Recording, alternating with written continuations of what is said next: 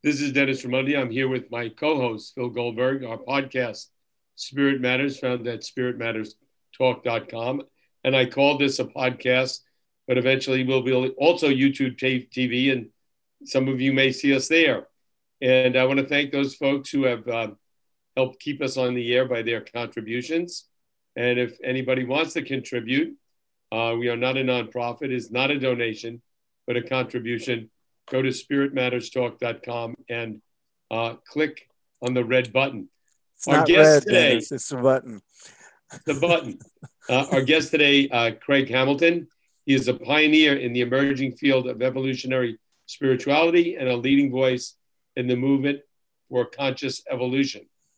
A guiding force behind integral enlightenment, Craig offers spiritual guidance and teachings to a growing international community spanning 85 countries. He is known worldwide, and we are very thankful, Craig, for you taking the time to come on with us today. Thanks for having me. It's great to be with you guys. And Phil and I go back quite a ways, and you and I are just meeting. Great to jump in and talk about higher things. Craig, fill our listeners and now viewers in on some of your spiritual background. If you could give us the short version of, how you came to your spiritual path and what led to the work you've been doing. How long is short version? 25 words. 5 minutes? No, about 2 or 3 minutes. Yeah. 2 or 3 minutes. Okay. And then we'll elaborate. We'll continue. Yeah, sure. Well, the past is never as interesting as the present or the future, but let's see. So I guess what I would say in a few minutes is that I, like many of us, I began to feel a spiritual longing. I wasn't raised in a religious family at all. I was raised secular Unitarian, I would call it. But in my teens, I started to really feel that there was something deeper and something more. And I started taking up meditation practices when I was around 16. And that all came to me from the East. I read a lot of Eastern books and practiced a lot of Eastern meditation initially, and started to have a series of spiritual experiences also in my late teens that kind of continued to intensify as I approached my 20s. And by the time I was in my 20s, I had basically decided that my life was about my spiritual awakening, and I was giving myself to it wholeheartedly, however that was going to unfold.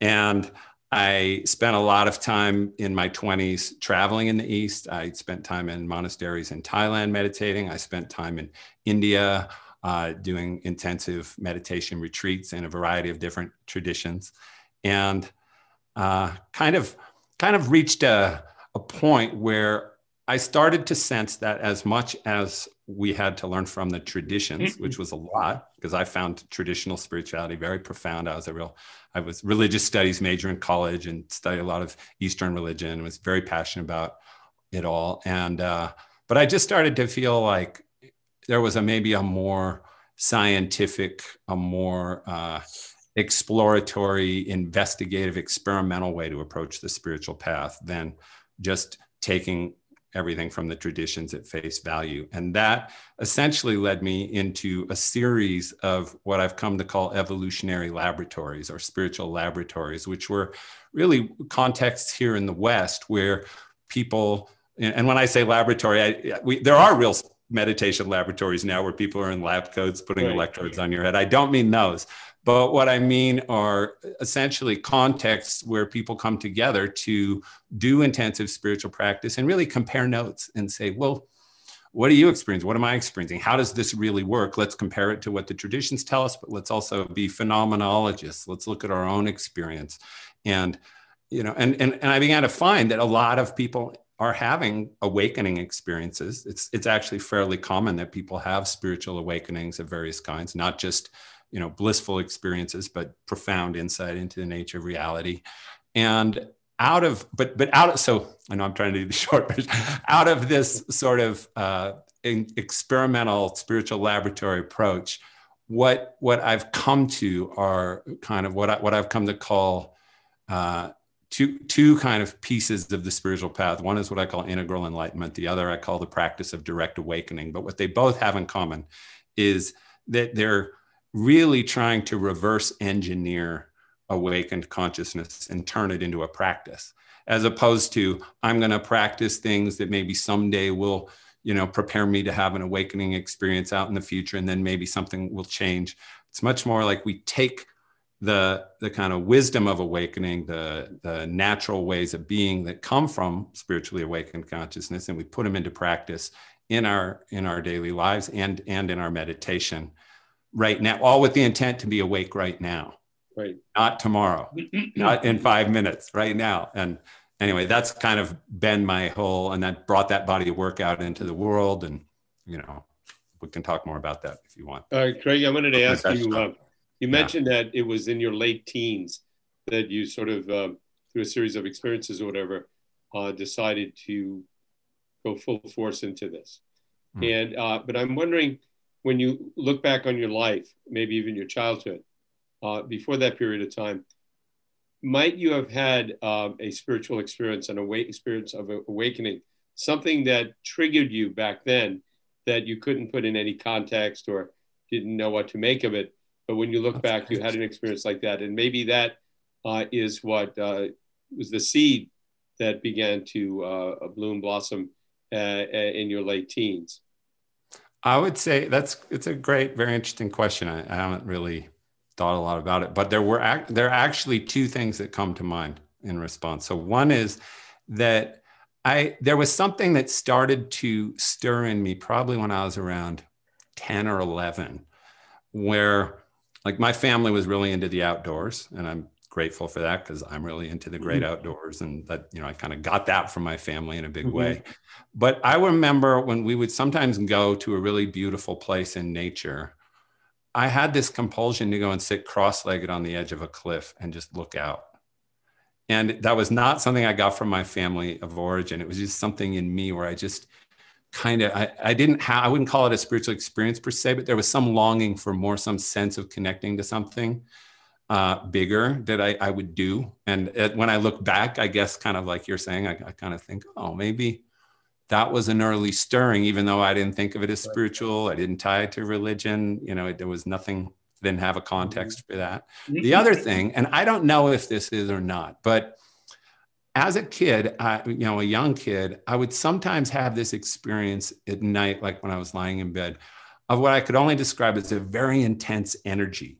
It didn't even feel necessarily good or bad, but it was a very intense kind of pressure and energy that would kind of come down and I just remember it was this, other world, like it was out of the paradigm of ordinary consciousness in life. And it was just this thing. And I never talked to my parents about it. I never talked to anybody about it. But so I wonder, and I could say either of those could have been early something. Glimpses. Maybe, yeah. Hints. Craig, on your website, which we should tell people is CraigHamiltonGlobal.com. That's because I couldn't get CraigHamilton.com because it's owned by an insurance agency in Canada. Then the partners the last names are Craig and Hamilton. That's hysterical. And they're not giving it up. That's why we are Spirit Matters Talk instead of Spirit Matters. Somebody has Spirit Matters. So on your website, which I encourage all our listeners to visit, there are two courses, and you alluded to them before. One is called The Practice of Direct Awakening, a 12-week, they're both online, of course, and you were doing online courses pre-pandemic, and we have been a kind of a pioneer of that.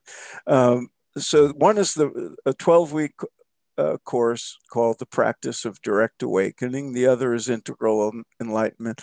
Let's start with the first one, The Practice of Direct Awakening. How would you describe this? What do you mean by direct awakening? What's in the course?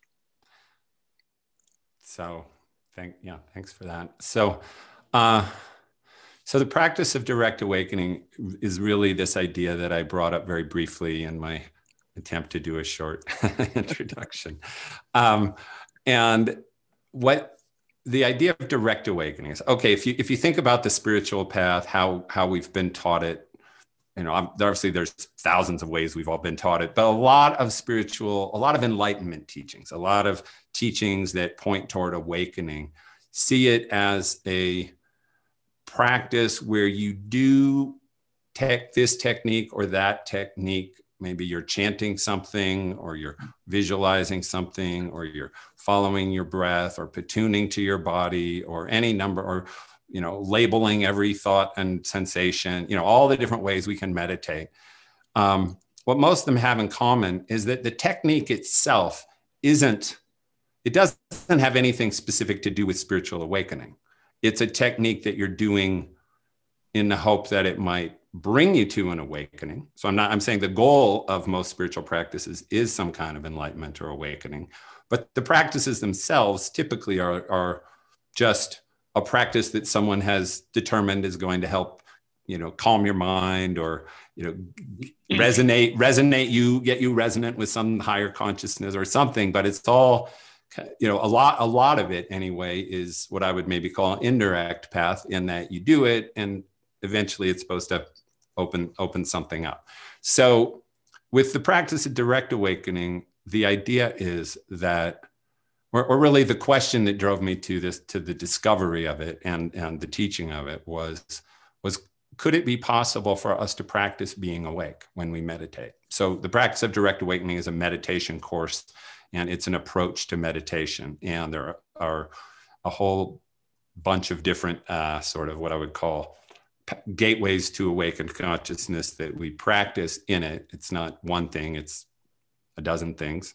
But what they all have in common is that when you sit down to meditate, what you're sitting down to do is to practice some natural quality or natural, what we might call disposition or character of awakened consciousness. So I'll just give one example to give you a sense of what I mean. So if we think about how is awakened consciousness different than unawakened consciousness? And let's take the Buddha, who said that, unenlightened consciousness, one of the things that characterize it is grasping. We're grasping on, we're holding on. Basically two things, grasping and pushing away. Kind of take the Buddha right down to the simplest.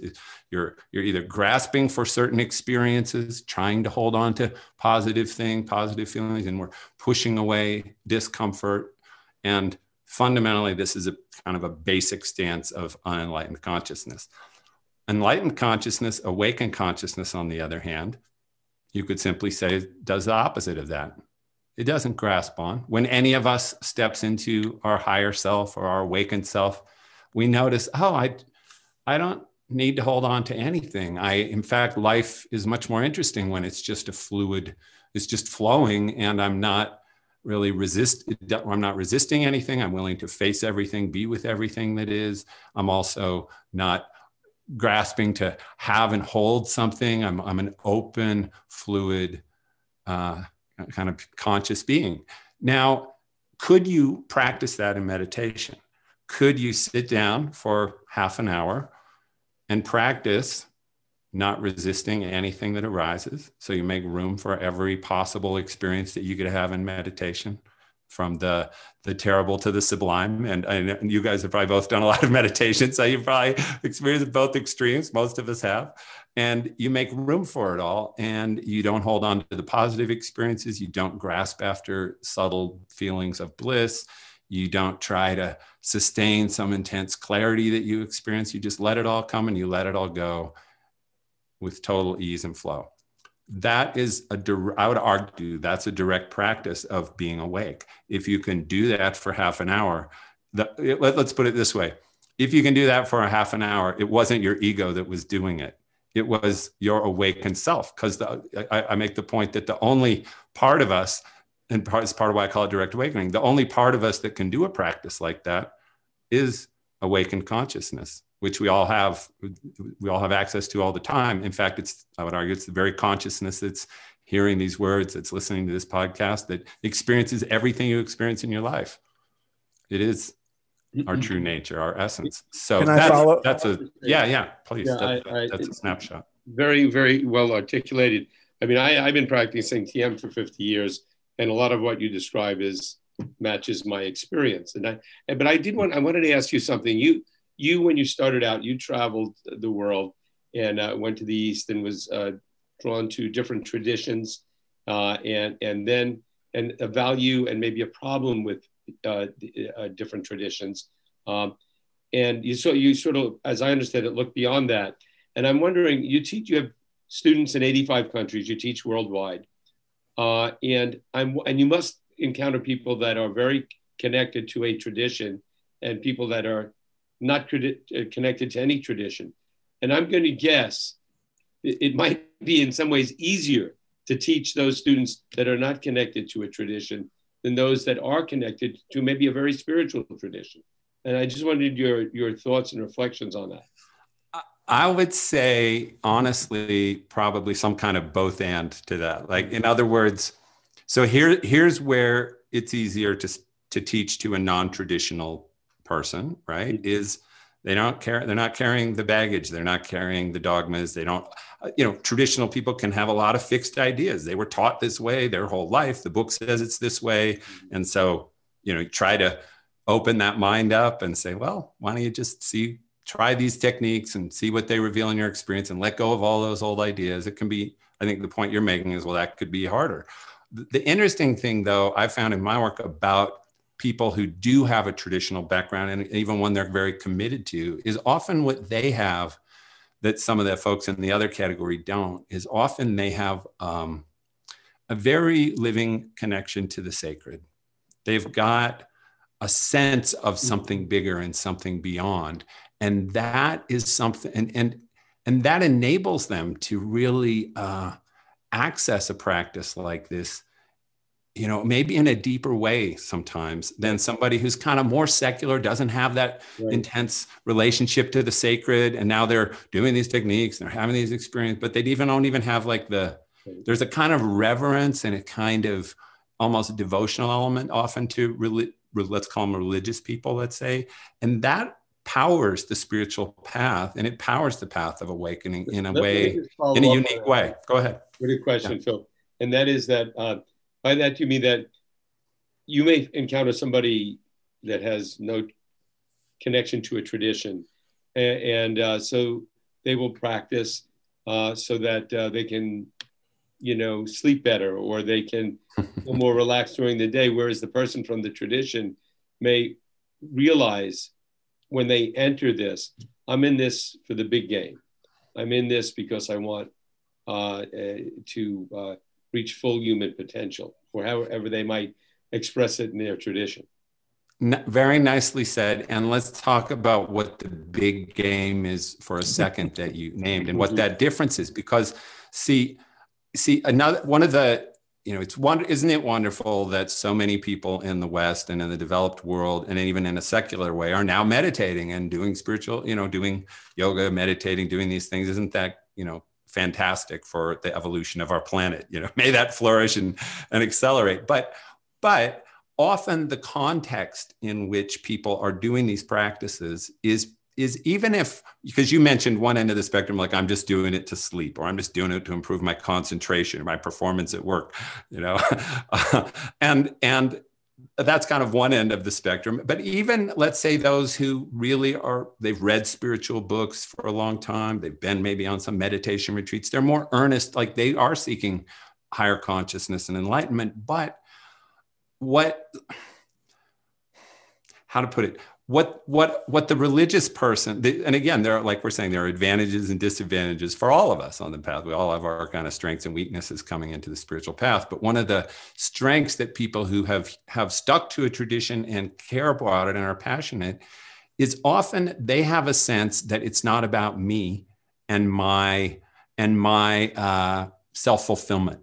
It's not about even my enlightenment in the small sense. In other words, because a lot of us approach enlightenment like, oh, that's like the ultimate pot of gold at the end of the rainbow. You're happy and blissful all the time, and that's what life's about. And I want that. But the religious person, often, you know, who's been religious, they're like, well, I know that even if I'm after my awakening, I'm after it for God or for the celestial illumination of all beings, or, you know, the liberation of the world from ignorance and suffering. And so it's often easier to connect with a higher, deeper context for our practice, which in my experience, where I'm really trying to teach people to awaken, that's everything, because you can't really do it for yourself. You can't, I'm sure you know, you can't really awaken for yourself. You can go a certain distance on the path, but the sacrifice that's required to wake up and to step into an awakening,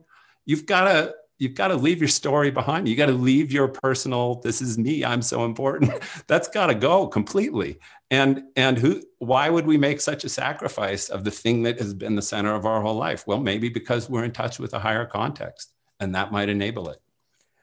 So. I wanted to get back to something you said earlier, but as long as we're here, in my experience, people who come from secular backgrounds, like I probably had a similar background to yours, only it was in the heart of the biggest city in the country, not the woods, or, you know, nature to me was the park down the, you know, a few blocks away. But I had no religious training whatsoever. So when I came to the path, I had certain things to unlearn. But I noticed that people who came from religious backgrounds, they had a different set of things to unlearn. Right. And different things to work out. Have you found that to be the case? Well, yeah, absolutely makes sense. That's kind of, what I was just pointing to is that we have different, we were kind of speaking about the different strengths. Now you're speaking about the different, maybe struggles.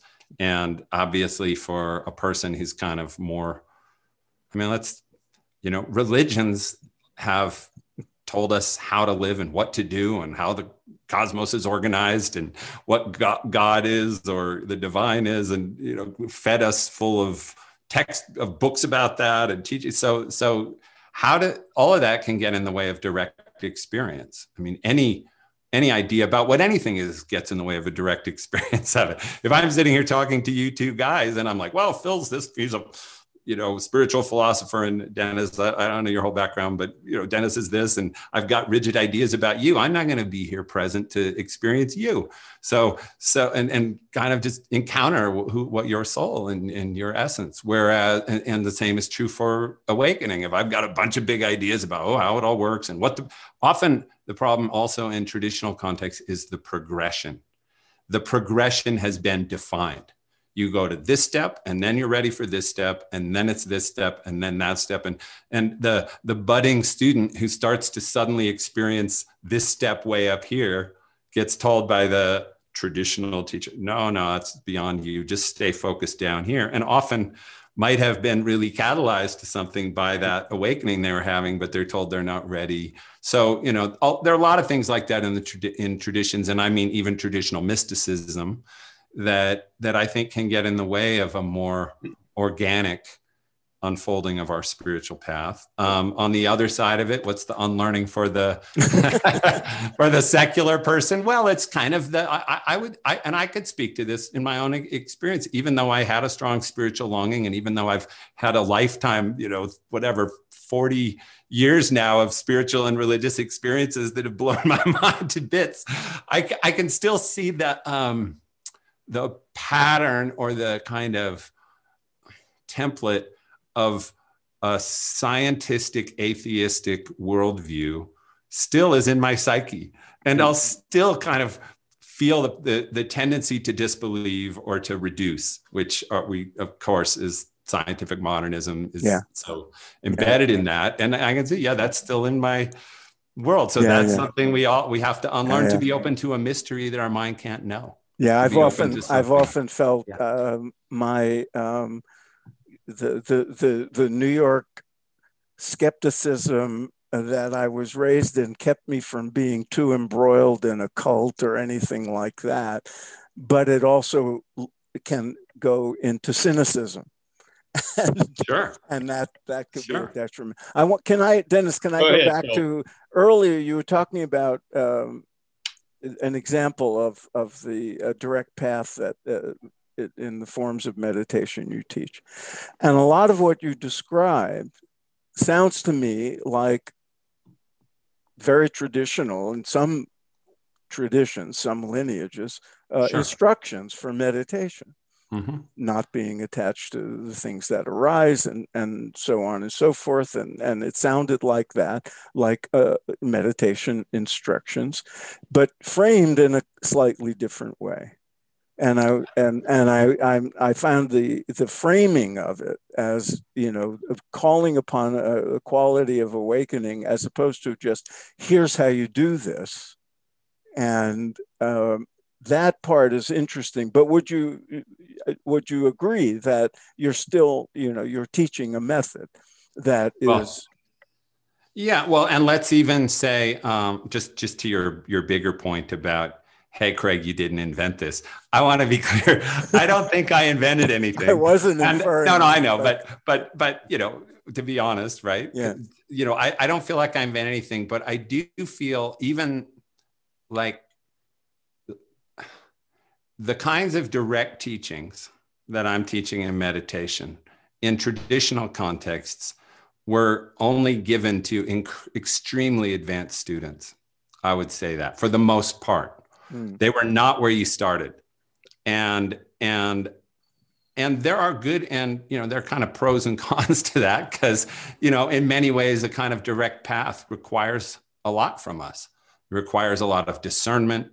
It requires a lot of stability of kind of character and ability to be really present. It does demand a lot. And traditionally, the way you cultivated a lot of the things you need to be able to do a direct practice like this was to become a monk and go through all the rigors of education and learning and mind training and physical training and, debate and all you do. There was a whole world that you would go through before they give you these, like in, say, Buddhism, like in Tibetan Buddhism, the Dzogchen or the Mahamudra teachings, which do resonate very much with what I'm talking about, for instance. But those were way, way up the chain. Now, I'm not alone in saying this. The Dalai Lama said the same thing that I'm about to say, which is that I believe that the kind of people who are, in the Western world, the developed world, the, educated world, whatever, who are getting onto the spiritual path already have a lot of what we might call the cognitive and emotional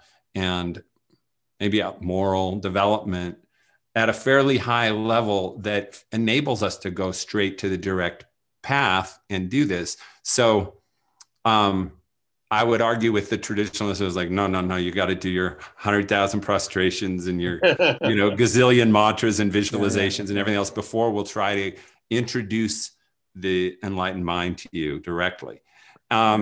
But to get to what you had sorry, that I kind of answered the first half, but the specific question was, am I teaching a method? So yeah, it's a method, but I've actually spent a lot of time trying to talk about it not as a method, because anytime we talk about a method, well, even the idea of practice. I teach spiritual practice, but the moment we take up a practice orientation, what are we practicing for? The future.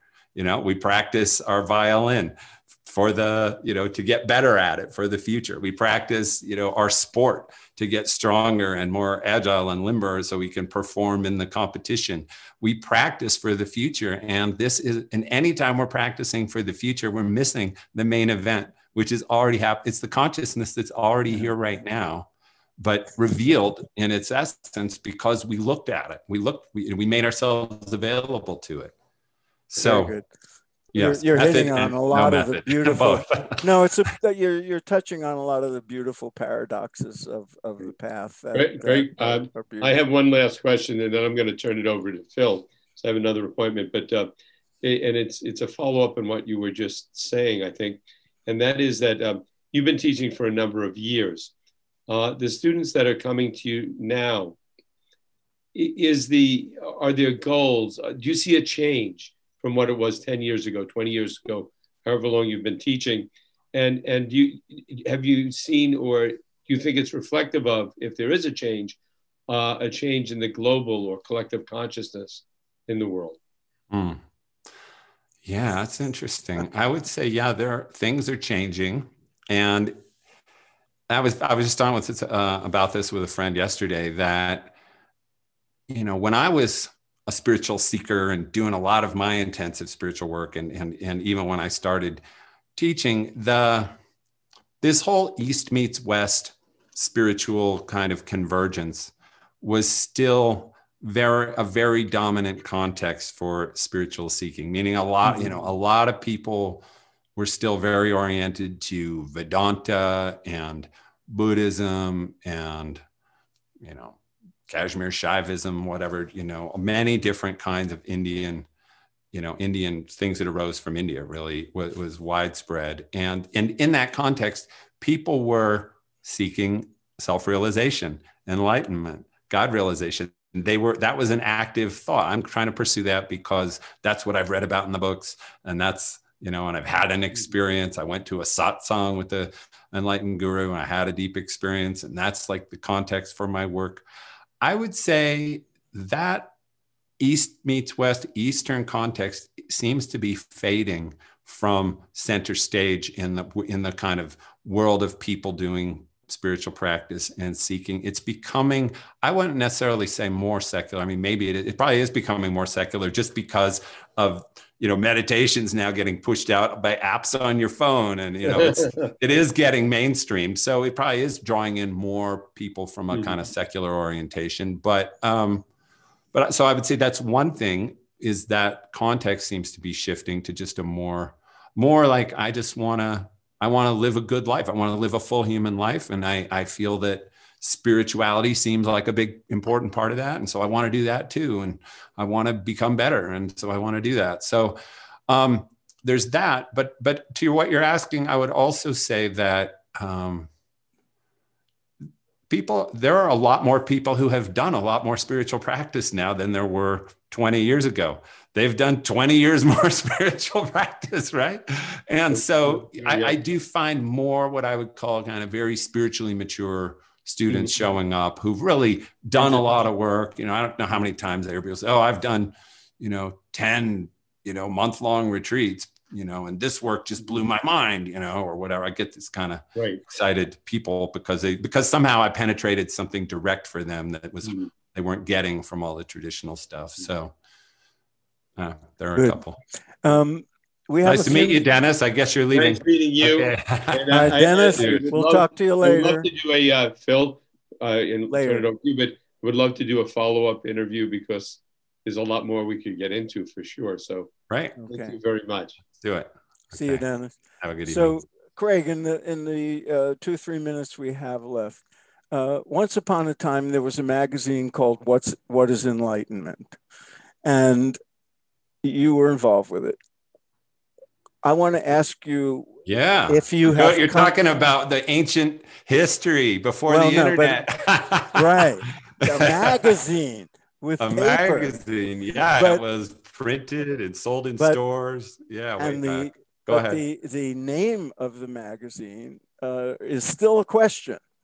And my question to you... No, I've answered it, Phil. Didn't I just answer it completely? No, I want the answer. No, my question is, and I know you need more time, but in a couple of minutes, how do you feel now about the question itself and whether there is such a thing that has been called enlightenment? Is it the same thing as what you're calling awakening or others call realization? Is there an end state to the evolution of consciousness or not? How have you come to see these that's great. It's minor issues? It's a wonderful question to end on too. So I again find myself saying yes and no. So like, as you're intimating, this is an enormous question that could be the beginning of an hour-long conversation. So, but to try to get right to the essence, I think I would say that let's first take the yes, there is an enlightened consciousness and what you're calling end state, like a real goal. Let's just call it, whether it's an end state exactly, because I'm going to also say why it's not an end state, but okay, but even a beginning state. But let's say there's a beginning state called enlightened consciousness, but that it's completely different than unenlightened consciousness, and that there is a radical shift that we can make into a completely different experience of being alive and a completely different way of living. And by that, I mean a different relationship to our mind, a different relationship to our feelings, a different set of motivations arising from something beyond us, compelling us in the world, completely subverting the ordinary structure of ego motives and instinctual motives that drive human behavior, and that takes over the organism, and we become a living, breathing, passionate expression of something infinite that we can't even understand or know with our minds, but that infuses us, fills us with love and passion for higher evolution and spreading the potential for this possibility. And because it's really it's the goal of human life. It's the highest possible human potential. And if it could spread widely enough, it would completely change the world, because it would eradicate the short-term self-interested personal motivation that is kind of wrecking everything. So enlightenment in that sense, I would say, absolutely exists, and it's a real possibility. Okay. Now you have 30 seconds for the but. But is it an end state? No, it's not an end state. It's a state that then opens us to what? To continue to no longer be in the way of evolution. So you've gotten out of the way. So now your life can begin to flow, and you can easily adapt and evolve and grow and expand. And so you're on a constant journey of unfolding of goodness, truth, and beauty and love into the world, but it's never ending, and it's not an end state. So sounds great. You did it perfectly. There you go. Craig, we have so much more we could talk about. We'll have you back on the show. Thanks for being with us. Everybody, thanks for having me. Google Craig Hamilton, Craig Hamilton Global, and we'll have all this on the website. And thanks for being with us. It's thanks been so a much joy. for having me. Take care. Bye-bye.